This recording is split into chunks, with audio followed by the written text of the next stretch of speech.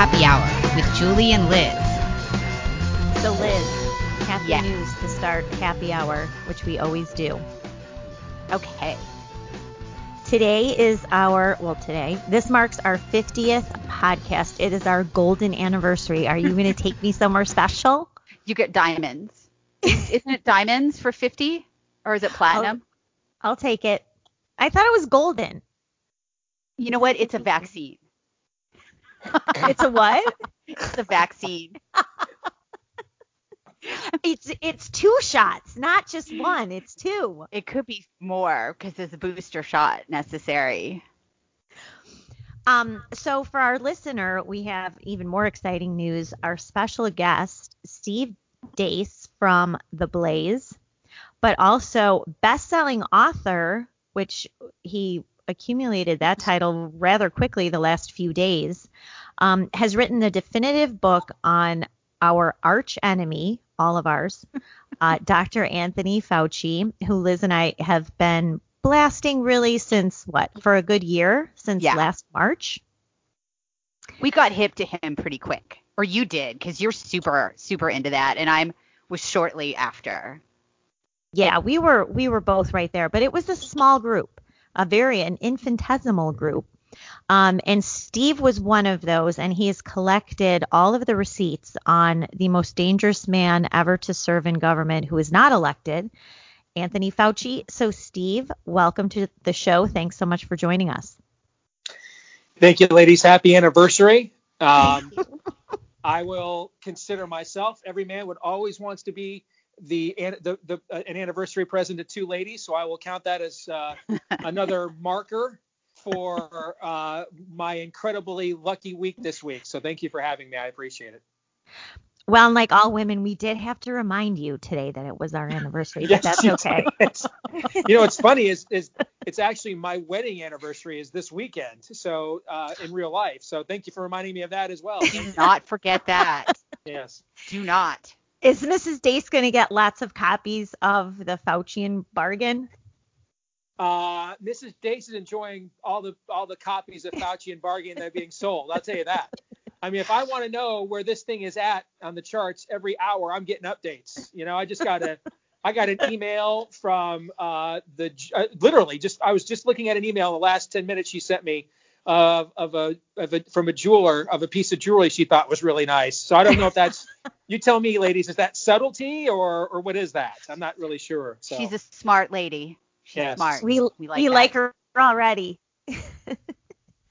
Well, congratulations. And this is so important, not just for your own professional sake, although I know it's gratifying, but I know you're even happier about getting the message out about Anthony Fauci. So talk a little bit about your book, how you put it together, and, what you want people to take away from it.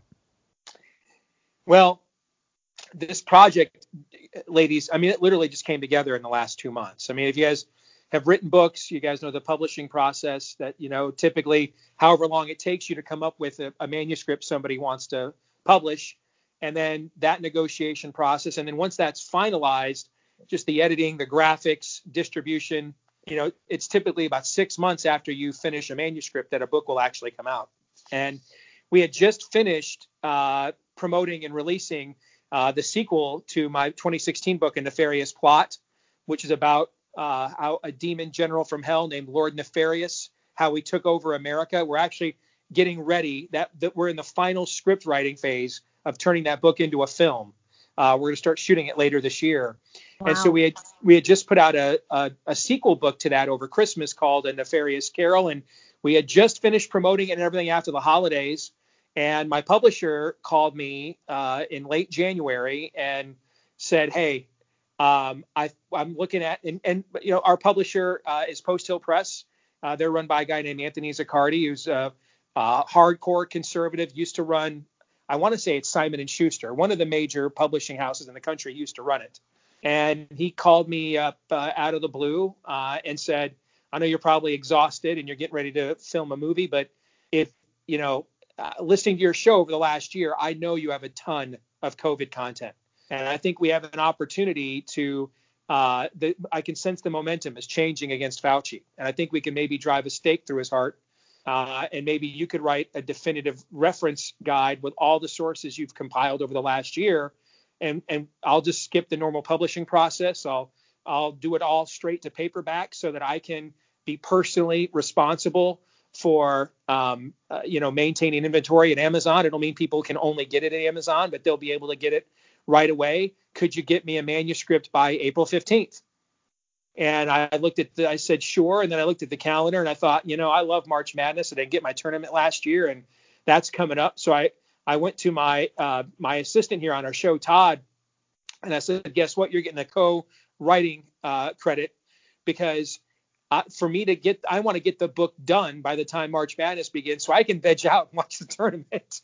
So you're going to get a co-writing credit because I'm going to charge you with going through all of our COVID catalog of content over the last year, pull out the best stuff, the best sources, put it in, and here's a list. And him and I came up with a list of the chapters, all the various subjects we wanted to touch on, from masks to asymptomatic spread and everything else, and just catalog it in those chapters for me. And if you do that, I'll be able to turn around a pretty quick narrative, and hopefully we can get the manuscript turned in by the time March Madness starts, so I can just be a bump on a log. He did such a phenomenal job of cataloging everything. It only took me about a week or two to compose it into a narrative. And we actually had the entire book and everything ready to be published before the NCAA tournament was even over. So Anthony Zaccardi at Post Hill deserves a lot of credit for this. It was his brainchild. He kind of stoked the flame. He was the straw that stirred the drink here. And then Todd did who gets a co-credit there, Todd Erzin, did such a great job cataloging that content that it made my job a lot easier. And now we had no official release date.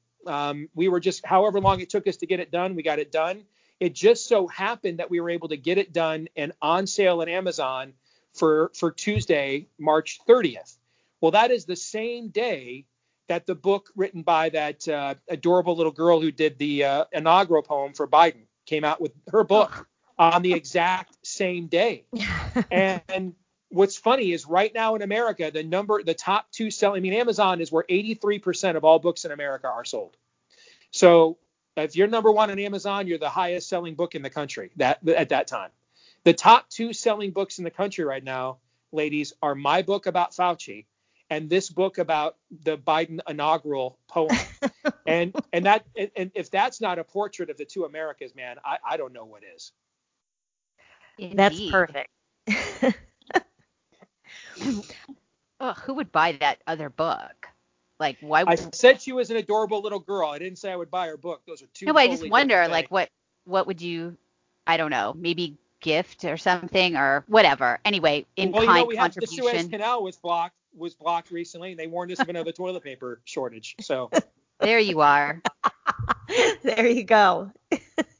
And I'm pulling it up right here. Here it is. Fauci and Bargan, the most powerful and dangerous bureaucrat in American history. And then followed by The Hill We Climb, an inaugural poem for the country. So there you go. Good grief. We're going to see that The Hill We Climb, that is going to be in the dollar stores. Like, we're going to see that in those bins in front of Save-On, the drugstores, where it's like you can take a book for free. Anyway, I'm sorry. We're way off and I'm being really nasty. But congratulations. It seems like this is a hot topic. People hate Anthony Fauci. Who knew, right? Yes. Maybe we would have learned our lesson after the last few years, but who knew that a completely media concocted construct and promoted agitprop would end up, if someone dared step to them mano a mano, would end up drawing the adoration of the other half of the country that is completely and totally ignored. I sort of feel like that's a storyline that maybe we should have learned over the course of the last few years, but I guess we just kind of tripped into this accidentally, I guess. But in all seriousness, The Blaze is one of the largest conservative media platforms in the country, but I'm not Mark Levin, Glenn Beck, Steven Crowder. There are, cornerstones here, and their success allows me to enjoy more modest success with my show. There's no way I could generate a number one bestseller on my own. And we hit number one even before we got on Tucker last night. And a lot of the publicity, like talking to you ladies, has begun to kick in. This just happened organically. my own audience just following, and our show has grown by some metrics 200 to 300% in the last year, taking on the COVID panic porn fight. And Good. and we kind of, by putting it out paperback first, we didn't intend this, but by doing this, we put out a cheaper book for $15 instead of $30-$40 for a hardcover. And what happened is I'm just inundated, hundreds of emails every day from people. I bought 5 copies, I bought 10, I bought 6. With the cheaper rate, people now are feeling like they can buy a bunch of them and send them to loved ones or family members who are stricken by fear and things of that nature. We found out last night the House Freedom Caucus bought 5,000 copies of the book to distribute to their list. My publisher told me this morning he's getting people coming out of the woodwork asking him, various groups and stuff around the country, how can they bulk purchase this thing. And so I was on Jesse Kelly's show this morning, and I'm not, David Limbaugh is a good friend of mine. I never got to know Rush at all, but David's a good friend of mine, endorsed this and most of my other books. And I wouldn't put myself on Rush's area code, but from our little corner of the universe, this feels a little bit like our own little Dan's bake sale, is what I said to Jesse this morning, meaning a viral moment that our audience took way beyond what we were capable at that point and just took this thing to another level. It's fun. It's humbling. It's really amazing to watch. Our publisher was like, the day we came out, or the day before, he said, sensing a lot of advanced buzz for this, getting a lot of inquiries because there were no pre-sales because we went straight to paperback. He's like, I think you could maybe get in the top 50 overall of Amazon. And you guys, 1% of books every year get in the top 50 of Amazon. And I'm like, wow, that'd be amazing. And then we woke up Tuesday morning and debuted at 24. And then 3 o'clock Eastern that afternoon, we were number 1 overall. And everybody was just absolutely speechless. And at the time I'm taping this with you guys right now, it's number 1 overall. And my publisher's even more impressed. It's number 2 in Kindle because, they point out that that's where you get a more eclectic list because you have all the 99-cent values and everything else there. And so it's me versus the Biden inauguration on print. And then it's me versus horror author Dean Koontz on Kindle. Those are the top 2 Kindle books right now. That's respectable. No, I mean, yeah. That's great. Were you familiar with Fauci before the coronavirus mania hit? Never had heard the name in my entire life. I knew nothing about him. My odyssey with this actually predates kind of his emergence. I was sitting at my house here in Des Moines, in suburban Des Moines. I'm a Michigan transplant, so I'm a huge Michigan fan. And my man cave is painted in like maize and blue. And so I was sitting down there on March 16th in my lazy boy, quietly away from my family, the day that we announced 15 days to flatten the curve. And I had read, and I had listened to Dr. Michael Osterholm, who works for the Biden administration now. I had listened to him about 3 weeks earlier getting interviewed on Joe Rogan's podcast about the severity of this. And a lot of what he said, it was bad, but it was not the end of the world, that he said on Rogan's podcast has since now turned out to be true. And so I was relaying this information to my audience at the time. And I won't mention names because some of them are friends of mine, but a couple of people with big names in conservative media whose opinions I respect were all over Twitter the day that we announced the 15 days to flatten the curve, warning people like me, hey, if you haven't read this Imperial College survey, you don't know how bad this is. You really need to read it. Mm-hmm.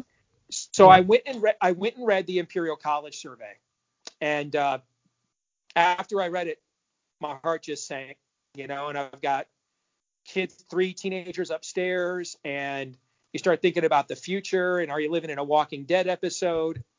And I don't want to act like I regularly hear the audible voice of God, okay? But there was a still small voice in the back of my head that said to me, you need to Google you need to Google Imperial College and climate change. Mm-hmm. And so I did that. And what came up was the name of a man named Jeremy Grantham, who's one of the primary benefactors of Imperial College. He's a multi-billionaire. He's donated about 80% of his wealth to stopping what he calls the 250-year carbon fuels bubble. He's a complete global warming cultist, alarmist. There's an entire wing of Imperial College named after him. Imperial College, the day after their survey, put out an ancillary paper that went largely unnoticed, which basically said, now that COVID is here, we can really institute some of these changes to the world that's long been needed, like a great, say, reset, so to speak. And then I went back and read through the Imperial College survey again, and now I'm connecting dots. And I'm like, well, hey, there's a reason why all these so-called mitigation efforts sound a lot like a proto-Green New Deal.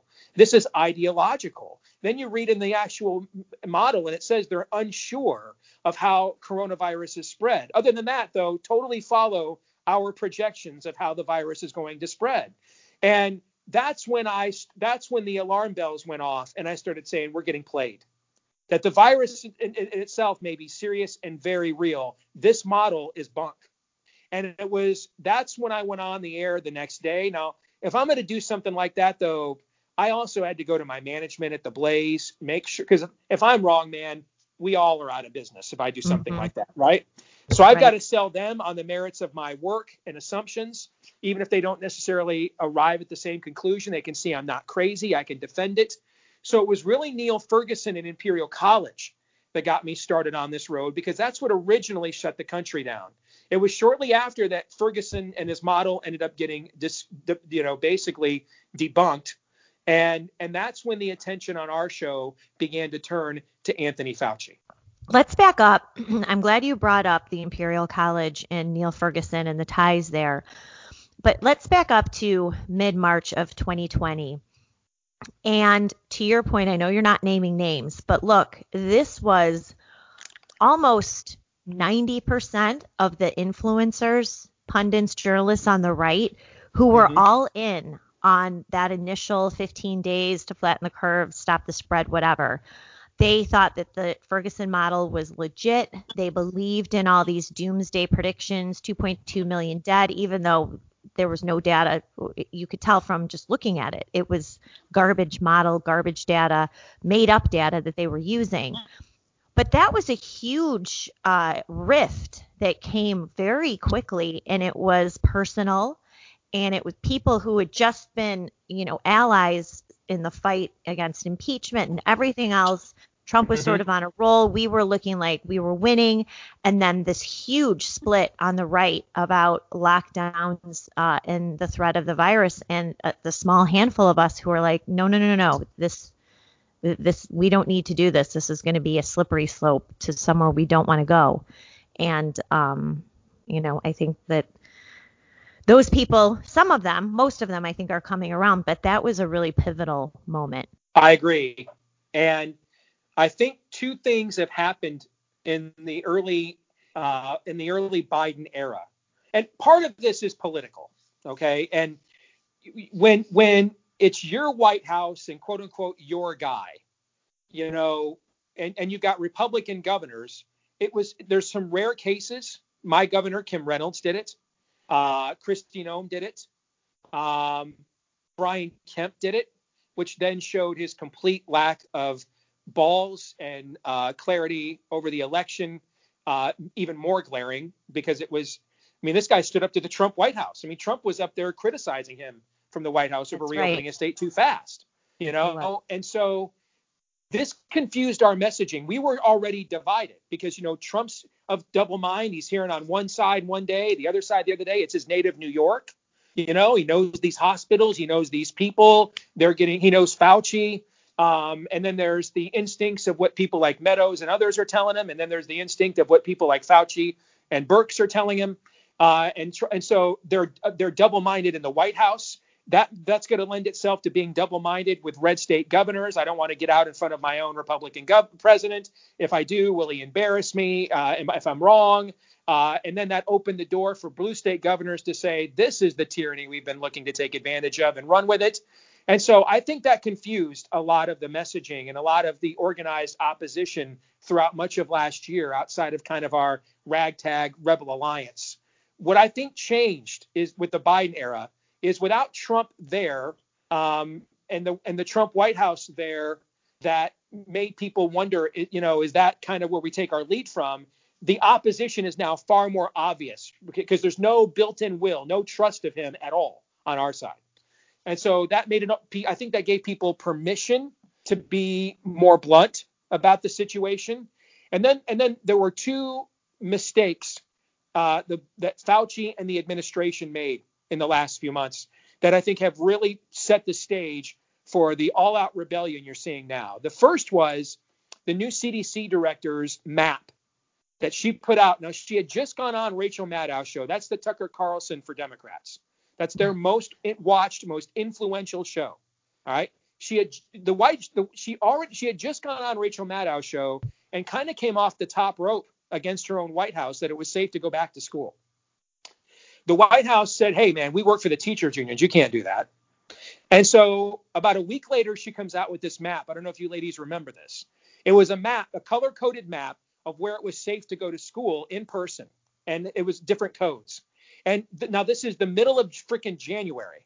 And she said the only place, according to her map, where it was safe for the kids to fully be in person and to have extracurricular activities like sports was International Falls, Minnesota. That was the only safe place. It was beyond ridiculous. It was so ridiculous that they're getting criticized by hosts on CNN and MSNBC because that's just not defensible. There's a lot of soccer moms that watch those channels that want to send their kids back to school. All right. And they're watching half the country play high school football, high school basketball. My state was the first to reintroduce high school sports last June. So that was an indefensible position. That was number one. And the second, where I think we saw some people on our side with big platforms who had been overly cautious really decide to let it rip, is when Anthony Fauci went with the even after you're vaccinated, still be a leper messaging.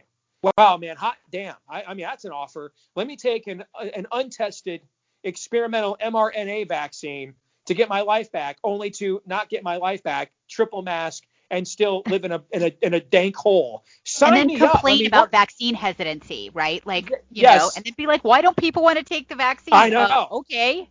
Yeah, I know. I mean, imagine, I don't know how long it's been since you ladies have had a first date, but imagine this rolls right up to you.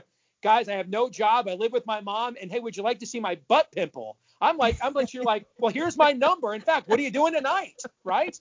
I mean, goodness, what an offer that is. Who's going to say no to that? That's marry me. And I'd be like, marry me. And I think when Fauci did that, that was a last straw for whatever remaining remnant there was of opposition. And I think those two events kind of set the stage for a book like mine to come in and say, all right, we can't just be emotional and react, though. We need as you said, Julie, we need the receipts. So here they are. So I do, there's so many things we want to get into, but I think the timing of your book was perfect too, because Fauci's credibility is really beginning to slide, not just with those of us who didn't trust him to begin with, but I do think a lot of his pivots back and forth, and then his cheerleading for these vaccines. He now sounds like a big pharma spokesman instead of a public health expert. But I think he's really done a lot of damage to himself the past, as you said, since Joe Biden was inaugurated. And then this weekend, over the past weekend, when he's basically suggesting child abuse, that kids continue to mask themselves, even when they're playing with other children, when there's no reason for that whatsoever. And this guy shows zero remorse for the terrible, destructive, inhumane advice that he's given. Yep. So, what are your thoughts about that? What are your, say, top 5 Anthony Fauci pivots that we should continue to, kind of leverage to further destroy his credibility? Well, to your point, Julie, all Branch Covidians voted for Biden last year, but not all Biden voters are Branch Covidians. There's a lot of people that voted for Joe Biden on the notion that the mean tweets would go away, we'd get this virus under control, and they don't want to be told now it's getting bleak, it's going to get worse.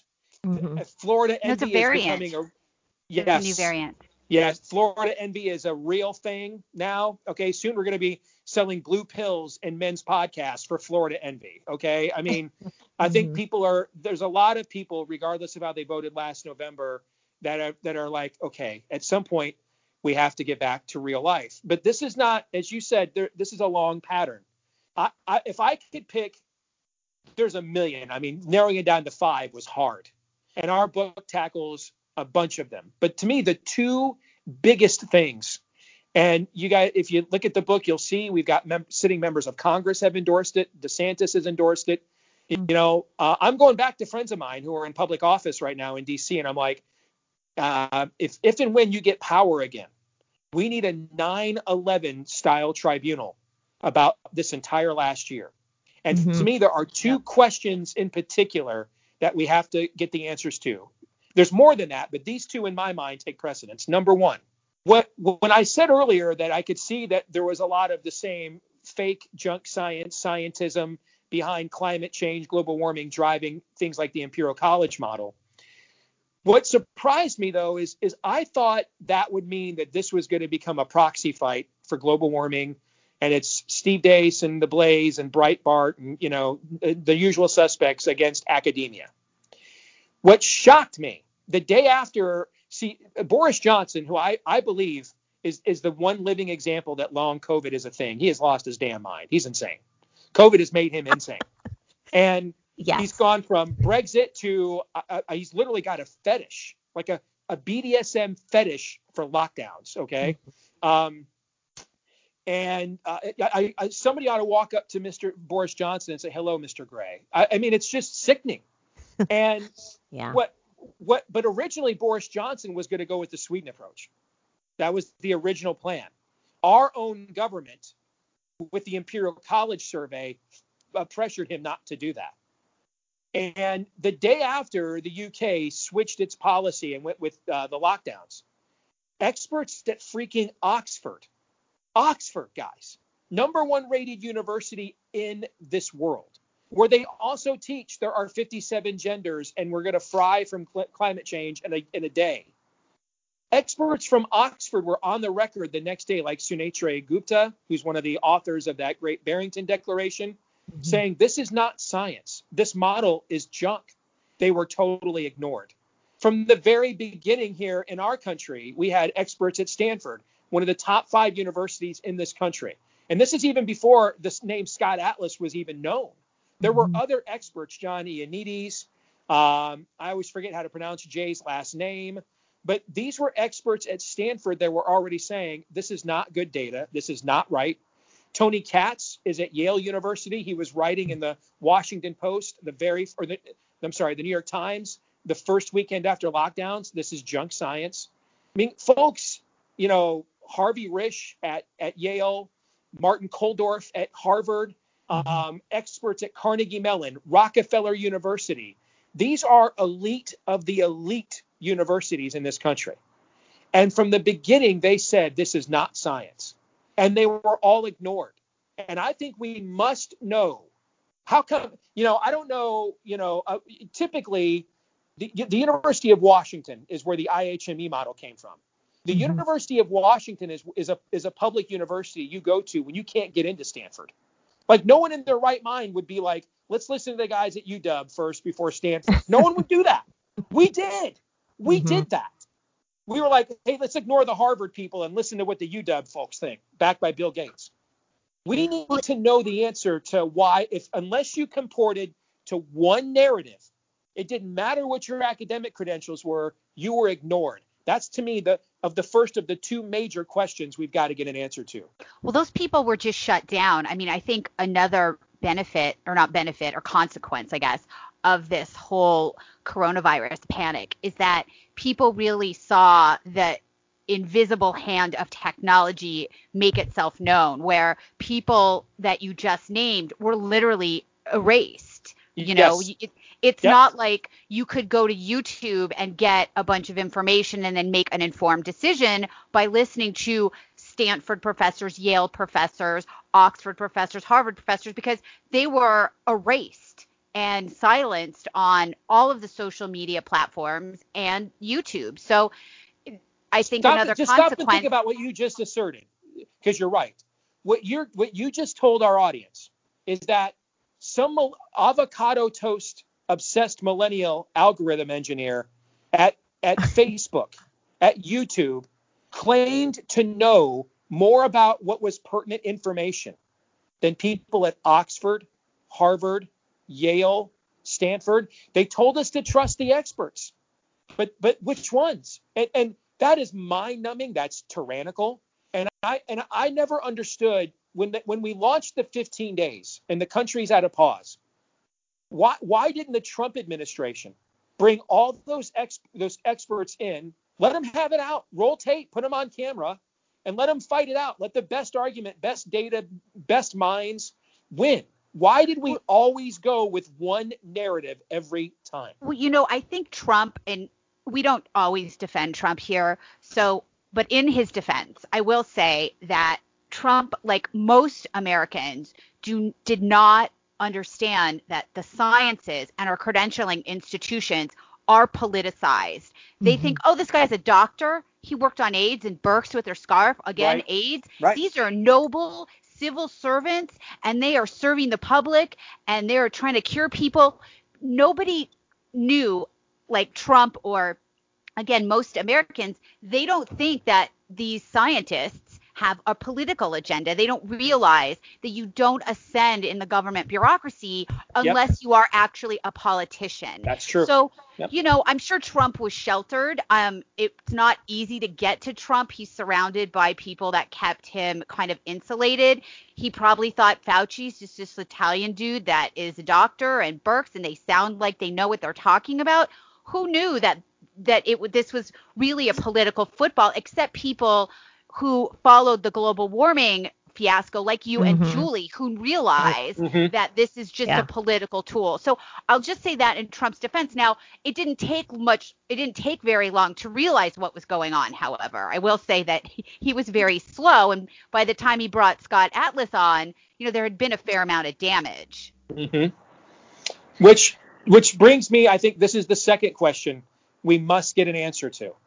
And the reason we need to get answers to these questions, it's not just so we don't ever fall for another authoritarian scam like this, but we're not guaranteed. There have been great plagues all throughout the history of our species. We've now conditioned a good portion of the country that if indeed we faced a Captain Trips level event, don't believe them because they lied to you before. That's not good either. Okay. So we need a plumb line. We have too much memory holing in our culture. Vegas shooting, memory hole. This memory hole, that memory hole. We need to actually get to the bottom of something. So here's the second question. On February 28th of last year, Anthony Fauci wrote his analysis of COVID-19's fatality rate for the New England Journal of Medicine, maybe the most esteemed medical journal in the country. And if you go read that, and we were kind enough to cite it in our book approximately 9 times. All right. We kept bringing it up over and over again.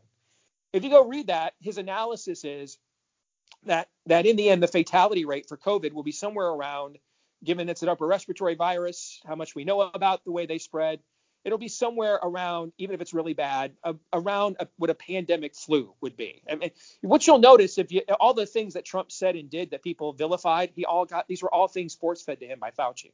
So the whole talking point, it's just a bad flu, that's what Fauci wrote in the New England Journal of Medicine. He wrote that in their journal. Well, if you look at it, at the time we're taping this, the current COVID case fatality rate in America for COVID is 1.8%, meaning the amount of cases to how many people die. If you look at the infection fatality rate, our CDC estimates there's at least 10 times more infections than we have tested. Now, if you look at the antibody testing we've done, the number is actually much higher than that. All right, but we'll go with the CDC number because it makes for good math. So if the case fatality rate is 1.8%, that would make the infection fatality rate, which is the better, more accurate measure of the lethality of a contagion, that would make the lethality or the IFR 0.18%. The IFR for flu is 0.1, which means it's a very serious pandemic level flu. Exactly what he wrote. Now, there's a JAMA study out today that estimates that we have overestimated our COVID death count by about 200,000. If that study is correct, that drops the CFR and the IFR way down now. Okay. Wait, are you saying in just the U.S. it's been Yes. overestimated 100,000? Yeah. That Yeah. makes sense. In the U.S. Gosh. Yeah. Looking at the U.S. death rates. Yes. Okay. So but let's just, I've not had a chance to look closely at that study yet. So let's just throw it out and go with the actual numbers we have. The CFR is 1.8%. I wonder how many Americans know that. The IFR is 0.18%. What that means is if you are exposed to COVID-19, whether you know it or not, there is a 99.82% chance you're not going to die.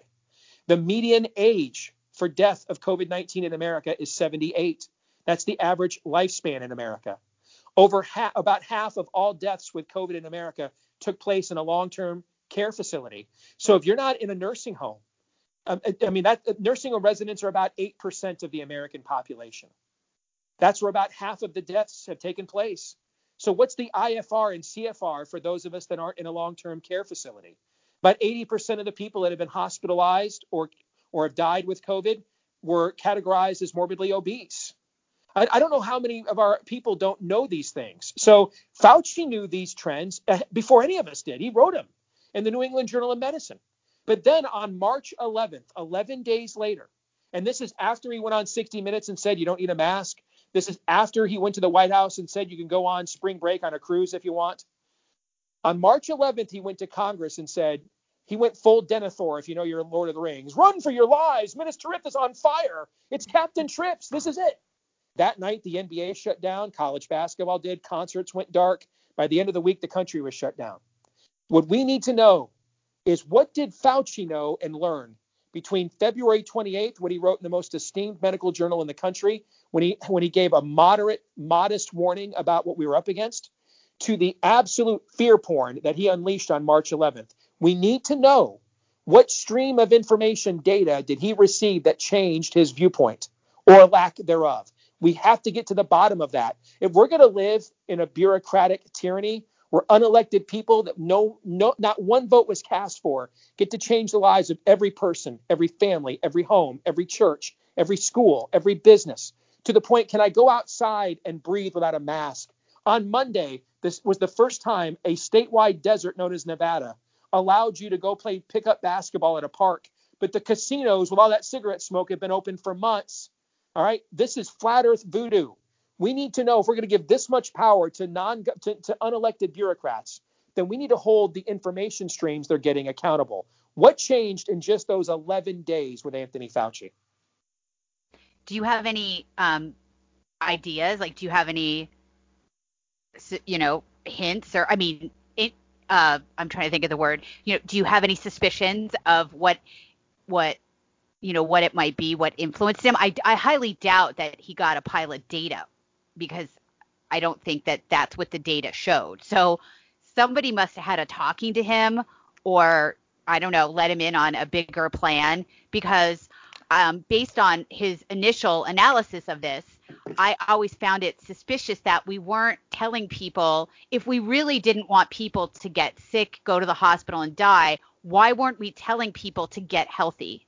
Like, we know exactly that people who have low vitamin D, people who are overweight, why don't we tell people, look, you're at a really high risk if you're diabetic, if you're overweight, if your vitamin D is low, here are the things you can do to mitigate your risk. And instead, we're like, here's a mask and don't go outside and lock your kids up and deprive them of companionship to degrade your mental health, which of course does affect your physical health as well. So I'm just curious, what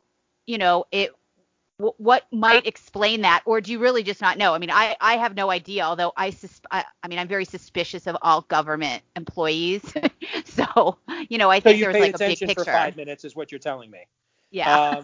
Yes. If I had to, and some of the smartest and dumbest things I've done in my career is when I project theories of motivations. So I'm kind of hesitant to do it. But if I had to connect dots on what I think most likely has occurred here, is I think somewhere between February 28th and March 11th, Anthony Fauci began to doubt whether he could trust the initial data coming from WHO in China. Unfortunately, he couldn't blow the whistle on that because his bureaucracy is knee deep in cahoots with the Chinese government, and to the point of sending millions of dollars of taxpayer dollars to the Wuhan Institute of Virology.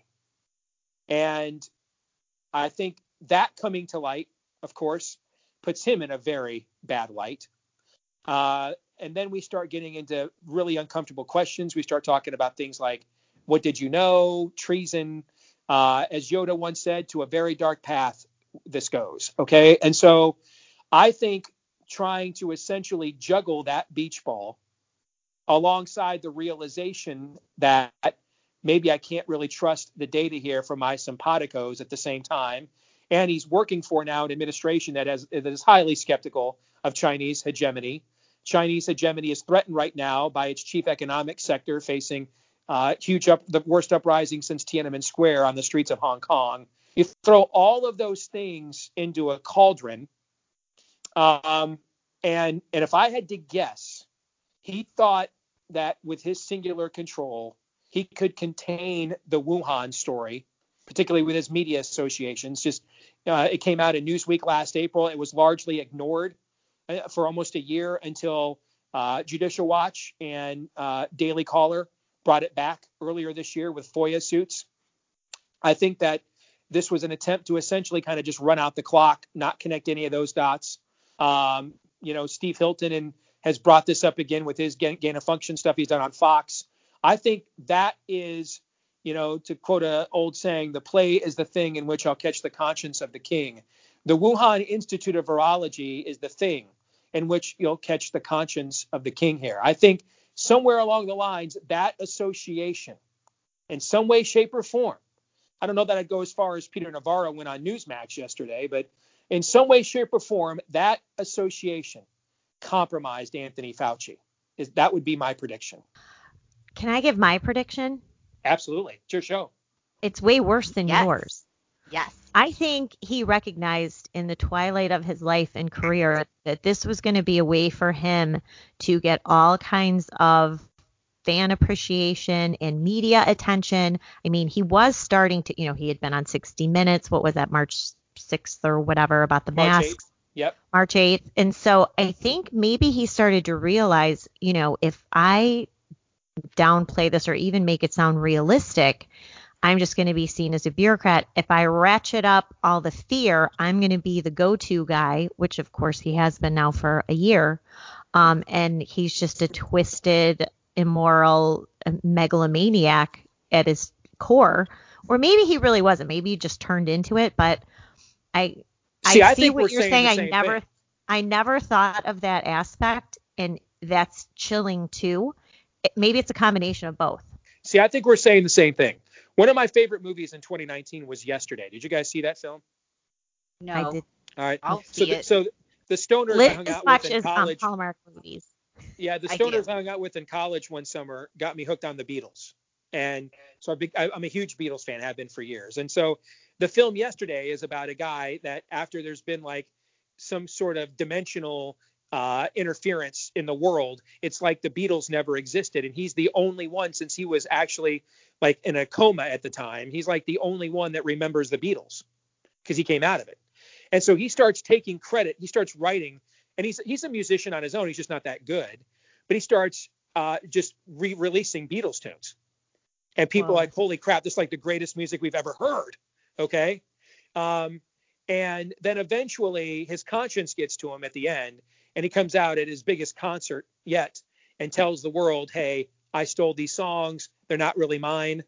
And that kind of speaks to the effect of what you're talking about, Julie, which is that in the strategy, the media strategy he concocted in order to maybe navigate the swamp soup that, Tucker and Hilton and Fitton and others are, kind of pouring through right now with the NIH and its association with Wuhan. That along the way, though, playing this role, he realized, I'm going to be a big star. And if you know anything, you guys are ladies, so you know probably a little bit about the fragile male ego, I would imagine. So you give a mouse a cookie, or you give a man a little shot of significance, and he can run with it a long, long way over his skis, maybe to the point that it's even beyond your control. And at that point, you just feel like it's a role I have to play, and it's a role that I get rewarded for playing. So he definitely wanted the hero edit in this tale. I mean, look, he's 80. Why hasn't he retired? Right. I mean, it's weird. He would retire with probably his full salary, which I think is well over $400,000 a year as a government bureaucrat, which is ridiculous.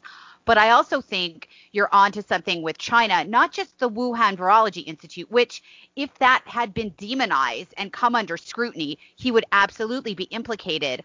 But there are other interests that greatly profit from a relationship with China that has to be preserved. If you go back to, again, March, February, people were livid. All our PPE was from China. Our drugs were from China. People were angry. They were asking questions. Why don't we make our own drugs here, our pharmaceuticals? Why are we waiting for, I think there was a ship that turned around with PPE that was necessary for our hospital workers. People were asking questions. No, those questions aren't being asked anymore. People don't seem so angry anymore. Nobody's asking, why are drugs not made here in the U.S. anymore? So I do think there are other interests that may have been made clear to him. Again, this is all just speculation, but it is curious that the initial public outrage over the Chinese involvement in the virus and our dependency on China has kind of just disappeared off the radar. I think that's interesting is an interesting word to use. Yeah. I mean, I think we're at a point right now. I said this on my show the other day. I hate to say this, but I mean, if it came to a military conflict with China, I don't believe we could win it. I think we lack between, if you look at the power sectors of this country, a good amount of them want us to be like China. I mean, that's, I said last year, mandatory mask wearing is a proto conditioning for mandatory vaccination. And then mandatory vaccination would be a proto conditioning for a social credit system like what you see in China. And that's the road we're going down right now. And then the power sectors that don't want us to be China want us to be Wokistan, like the military. And so Wokistan is grist for the Chi-Com mill, has no chance up against those highly trained, masculinized robots that they call as citizenry over there. That has no chance whatsoever. And the fact that, in past eras in America, they're trying to concoct right now in the media this narrative of Asian violence as a thing of white supremacy, and it's almost all not white people doing it to them. But in the past in America, if we're honest about our history, we did do Japanese internment camps. If we're honest about our history in the past has been when a singular group has threatened our position as a people. We have at times gone overboard in vilifying and demonizing those people as part of our overall instinct to protect our heritage. And it's had to be, reeled in, confronted. Our generation is the first to actually say, in retaliation for the Chi-Coms infecting us with this virus, we should actually become more like the Chi-Coms. We're the first generation of Americans to follow the opposite impulse. As opposed to becoming overly vilifying and overly stereotyping of the people that may look or think like the society that did this to us, we're more like, wow, it's a pretty good idea to infect other people and manipulate your currency and forcibly abort and put the church underground. We should maybe follow suit. And I think that speaks very foreboding things about the spirit of the age we're currently in. Well, which is why I want to bring up another really problematic country right now, and that is the United States of America. You touch on your book. I mean, I think we can all agree we're beyond shocked at not just most of the country who bought into this without thinking, but people we know, people who we think, have good sense, or they're educated, or they're business owners, people who should know better, who immediately jumped on all of this and to this day still cling to masks or double masking or socially distancing or whatever. So you talk about the cult, power of the cult. Yes. In your book. I mean, I think we recognize that most of our fellow countrymen are completely insane.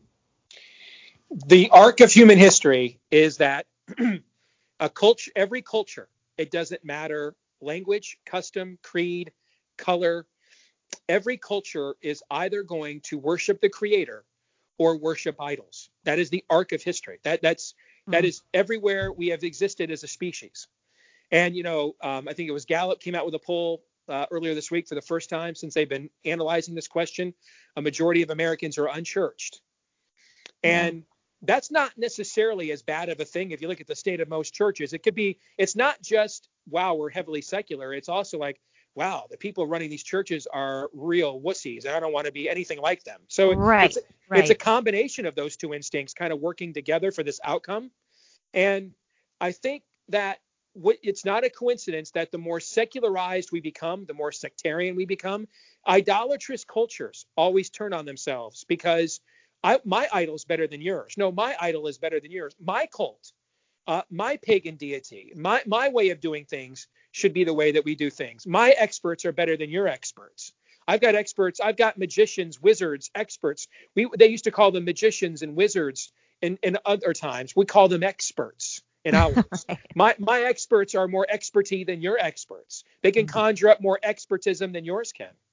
And that's what we're descending into right now. And that also is where I get my identity.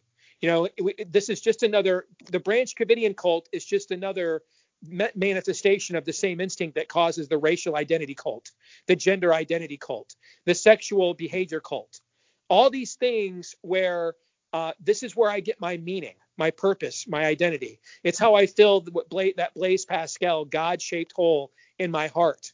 The mask is the talisman. Every pagan religion has one. Whether it's the pagan Pan, the classic half goat, half human demon that they worshipped in Caesarea Philippi, whether it's the fire chamber to Molech where the Israelites threw their babies into the fire in the valley of Ben Hinnom. It's the Asherah pole in Old Testament Canaan. That's what the mask is. It's a talisman. It's a sign that I belong, that I'm superior, I'm better, I'm one of the chosen, I'm one of the special. How dare you defy that order? That's we're living through, when I was a kid, if I got bored and I loved history, I'd before we had Wikipedia and computers and the internet, I'd sometimes just read the Encyclopedia Britannica and read about old ancient empires and why they fell. It looks a lot like this. We're living kind of through an Edmund Gibbon book, the decline and fall of the Roman Empire.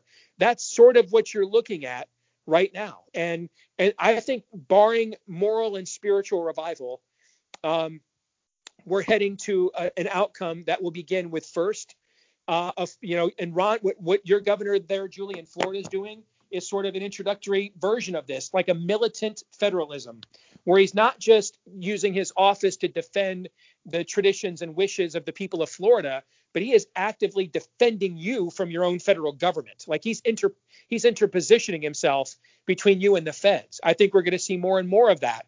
That's sort of an introductory version of a breaking off process. And the problem that's going to have, though, is that this pagan spirit of the age in these blue states, it's like Lyndon LaRouche supporters multiplied by Jehovah's Witnesses times 1,000. They will follow you. They will move to Texas. They will move to Arkansas. They believe in the superiority of their views. They'll take over your school boards. They will knock on your doors like Jehovah's Witnesses do every damn Saturday you're trying to mow your lawn. They won't leave you alone. Okay? There's no amount of I'm not interested that they will take. I never understood why Jehovah's Witnesses believed only a certain amount of a certain 400,000 people or whatever were getting saved, and yet there were 4 million members in their own cult. Shouldn't they argue with each other first who's getting saved before bothering the hell out of me on a Saturday? Okay, that is what spirit of the age leftism progressivism is. It's not going to let us leave. It's not going to let us live quietly. It won't let us do it. And so I fear the road we're heading down as a culture minus revival. Wow, that's depressing. It is scary, but I just want to go back just a bit to when we were talking about the Chinese military and remind everyone that one thing we have that China doesn't is flight suits for pregnant pilots. And yes, indeed. So I An mean, emblem of God. Wokistan. Yes, there's indeed. that, Yeah, I yeah. mean, that's not a joke, or it is a joke. I mean, it's what I think what you said is right. Um, it is scary to see all of these people in New York and California fleeing to Texas or Florida to get away from the laws and the people that they put in office who are actually tyrants.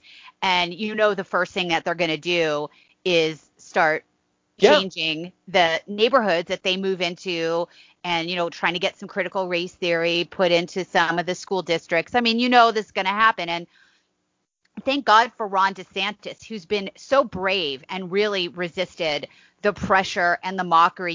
There's at least 500 New York Times and Washington Post reporters all over Florida desperately looking for the Yep. hidden COVID deaths, because Yep. they just can't stand the fact that everybody in Florida isn't dead. And also Georgia, because we were told Georgia was mass sacrifice. Remember, it was human sacrifice. That was at the that they Atlantic. opened The in Atlantic that is Georgia. attacking Alex Berenson today. That's Yes. I right. saw that. They The Atlantic got wrote hit. that Georgia was an experiment in human sacrifice. They literally wrote those words. Yes. Well, I mean, and they're desperate to kind of erase that from the narrative, because things like that make it harder for them to keep their control, Yep. which is by frightening people. If people do see kids out playing and they're healthy and they're fine, and people at work, and weren't we told there was going to be a mass death after Texas opened up 2 or 3 weeks ago, and Yes. it's their rate's still going down. And then California and New York, their stuff's going up. So, this is the more this happens, the harder it is to ignore for people who are actually, no matter what their political beliefs, most of them are sick of being cooped up, and they're certainly sick of having their children with them 24/7, and then they have to see what horrible things are going on in school. I mean, certainly the school teachers, the image of the teacher has certainly fallen during this fiasco. So where do we go from here, Steve? Where do you think we're going to move as a country with, based on what we've seen? Fauci's still around, which should tell everybody that, he really is a partisan, and not really a scientist, because he's still here. So where do we go from now? Is Fauci going to be on the horrible Sunday shows still all the time? I think Fauci will be gone by the end of the year. He will be the scapegoat. They will turn on him. He will be the scapegoat for, as I said earlier, all Branch Covidians voted Biden. Not all Biden voters are Branch Covidians. There's a lot of Karens in the cul-de-sac demanding you wear a mask who are sick and damn tired of their kids being home every day and want them back in school.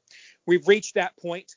And so I think the Democratic Party, the blue state governors, as they lose more and more control over this, you look at the recall Gavin Newsom is facing, a scapegoat will be needed. And I think it will be him. I mean, the first rule of assassination is kill the assassins. And so he did his part to help them nuke the last administration. Now he's got to go. I think he'll be gone by the end of the year. On a macro level, in terms of where we are, I think we've got to admit two things to ourselves as an alternative. On our show, we talk about the two Americas as there's the left America and then there's what's left of America. Okay. And the challenge we have in the what's left of America is we got a lot of different viewpoints in there. You have moderate Democrats. You've got libertarians, conservatives, right wingers, people who put the fun in fundamentalism like me. People who are irreligious, agnostic, that just believe in some form of Randian objectivism, common sense. And so trying to get all these various viewpoints and worldviews together missionally is difficult, but they faced this in the founding fathers too. I mean, Thomas Paine would have been your Randian libertarian of that era. Men like Benjamin Rush and Patrick Henry were devout Bible thumpers. People like Benjamin Franklin were irreligious. And so they managed to do it. We can do it too. But for that to happen, we've got to emulate what they did. We have to admit who we are and admit who the enemy is. So look at the enemy here. About 100,000 people in the last decade left Texas or left California and moved to Texas. The end result of that was Beto O'Rourke almost beat Ted Cruz in a Senate election. A white guy, a straight white guy, almost beat a Republican Hispanic in a state that about 40% of the vote is Hispanic in a Senate race. which means a lot of those people that fled California went there and voted for the guy who honestly told them, I'm going to California, you're Texas. That defies common sense. You're not going to show, there is no argument for GDP or anything else, no materialistic argument you can show people if they're that far gone. If they're there's that much cognitive dissonance, then this requires a theological, philosophical level of engagement. We've got to retrain people, reteach people. We're beyond citing statistics and arguments when people are that far gone. I think we have to admit that we have lost the country, that we have to disciple a culture again, that we have to go back to first things again. We've got to catechize Americanism into the people again. I think we have refused to acknowledge that, but we need to acknowledge that is the case. That's number one. Number two is you have to acknowledge who we are, and that is we don't have time anymore. I'm in the first in the nation caucus state in Iowa.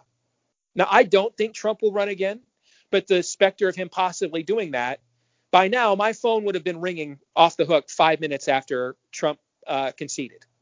No one's calling.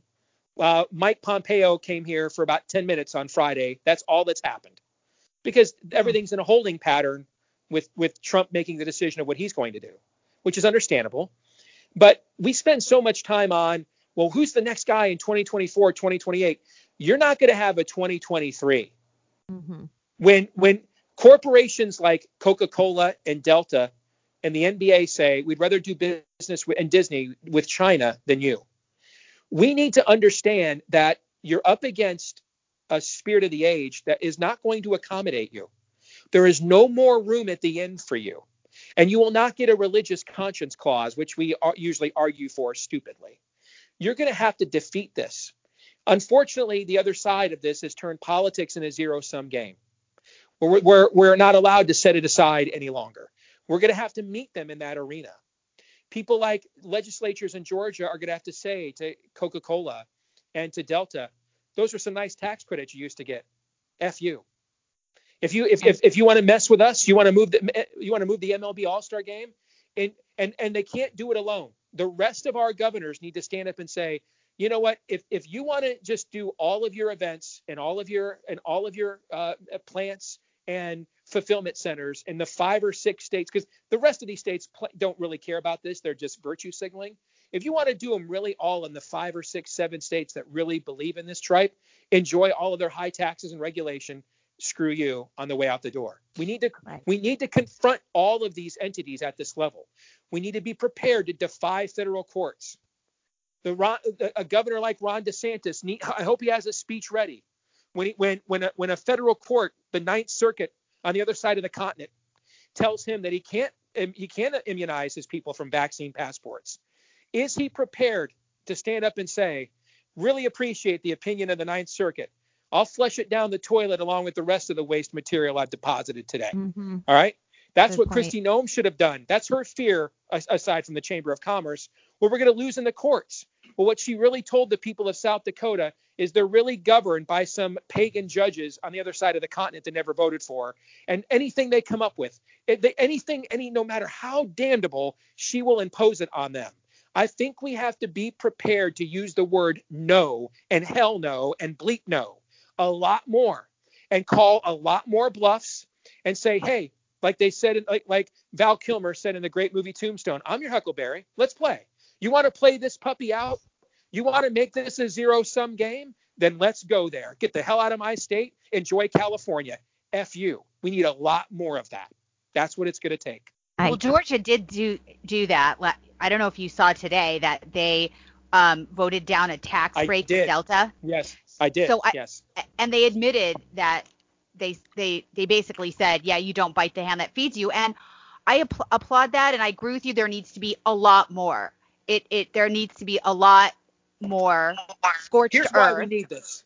Yeah. You guys are probably both moms, right? Okay. I'm a dad. We have to discipline. What's happened here is, in any war, there are rules of engagement. And if one side is permitted to consistently violate the rules of engagement, they have an advantage. And so we used to have rules of engagement in America. We don't drag corporate America into our sectarian political fights, for example. We don't turn our kids' little league games or family gatherings into political war zones, etc. The other side has violated all of these rules of engagement, and they have faced no backlash for it. They're never punished for it. We need to punish them. We need to show them, like Sean Connery, the Untouchables, the Chicago way. If you want to invade my state with wokeism, I will invade your share price and stock price. Are you sure? It's Reagan versus the Soviets, why he walked away at Reykjavik in the first summit with Gorbachev. Call the bluff. Are you sure you want mutually assured destruction? Because we will give it to you. That was the point of the arms race, to show the Soviets that a nuclear war was unwinnable. So stop trying to spread your hegemony with that threat, to disincentivize it. We need to do this to the wokeists. We need to show them there will be pain, punishment, that if you act out like the child at Walmart, we will not buy you what you want. We will whoop your ass right there in front of everybody. That's what we need to show. If we do not do that, they will keep taking from us. We need to punch back. And to that point, and I'm in suburban Chicago, and that's where I cut my political teeth, and I've watched all the where my husband's involved in politics in the city too. I'm not in Florida yet. He will be my governor someday. Oh, soon, I thought you lived there. I'm sorry, my bad. No, that's all right. No, I sort of go back and forth more frequently than I have before. But I always think in the back of my head, when I see how the Republicans just capitulate time and time again, what would Obama do? What would old man Daley do? How the machine, Chicago machine, and it worked, right? And it didn't just work for the Democrats. It worked for their constituents.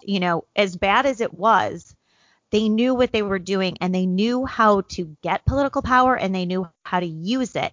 And that's what's so frustrating, I think, sitting here next to, I think, the greatest political city ever conceived, because for the bad and the good, why we are not taking more cues from what happens, what's always traditionally happened in Chicago.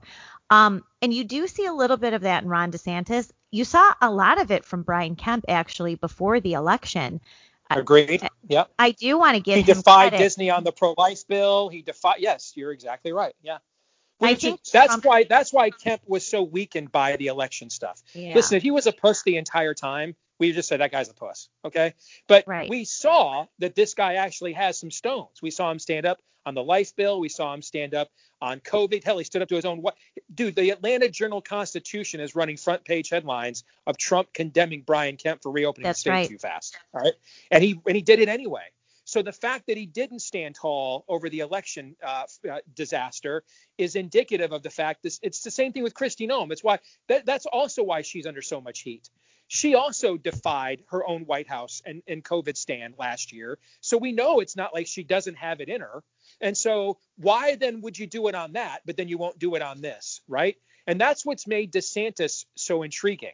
It's not that you wonder, is he another Scott Walker, a guy that found his one niche going after AFSCME and the government and the government sector unions. And so because we saw him do that so boldly and successfully, we're now projecting that he'll do that on everything else. And then when he shows up in my home state of Iowa as a presidential candidate, I mean, he makes milk toast look like look like like a 100-proof cocktail. I mean, he's just a lame candidate, and he doesn't even make it to Halloween. He has to get out of the race. What we've seen with DeSantis is he has actually taken the ruthless approach on issues across the board. It hasn't been one or two pet causes or niches, but collectively, systemically, and here's why we need that. We have this thing, I'm a social conservative, or I'm not, I'm a fiscal, but I'm not social. They don't have that on the other side. It is one systematic worldview because it's a religion, okay? It's a religion. It's not a political ideology. There is no pro-choice with exceptions Democratic politician anywhere in America, all right?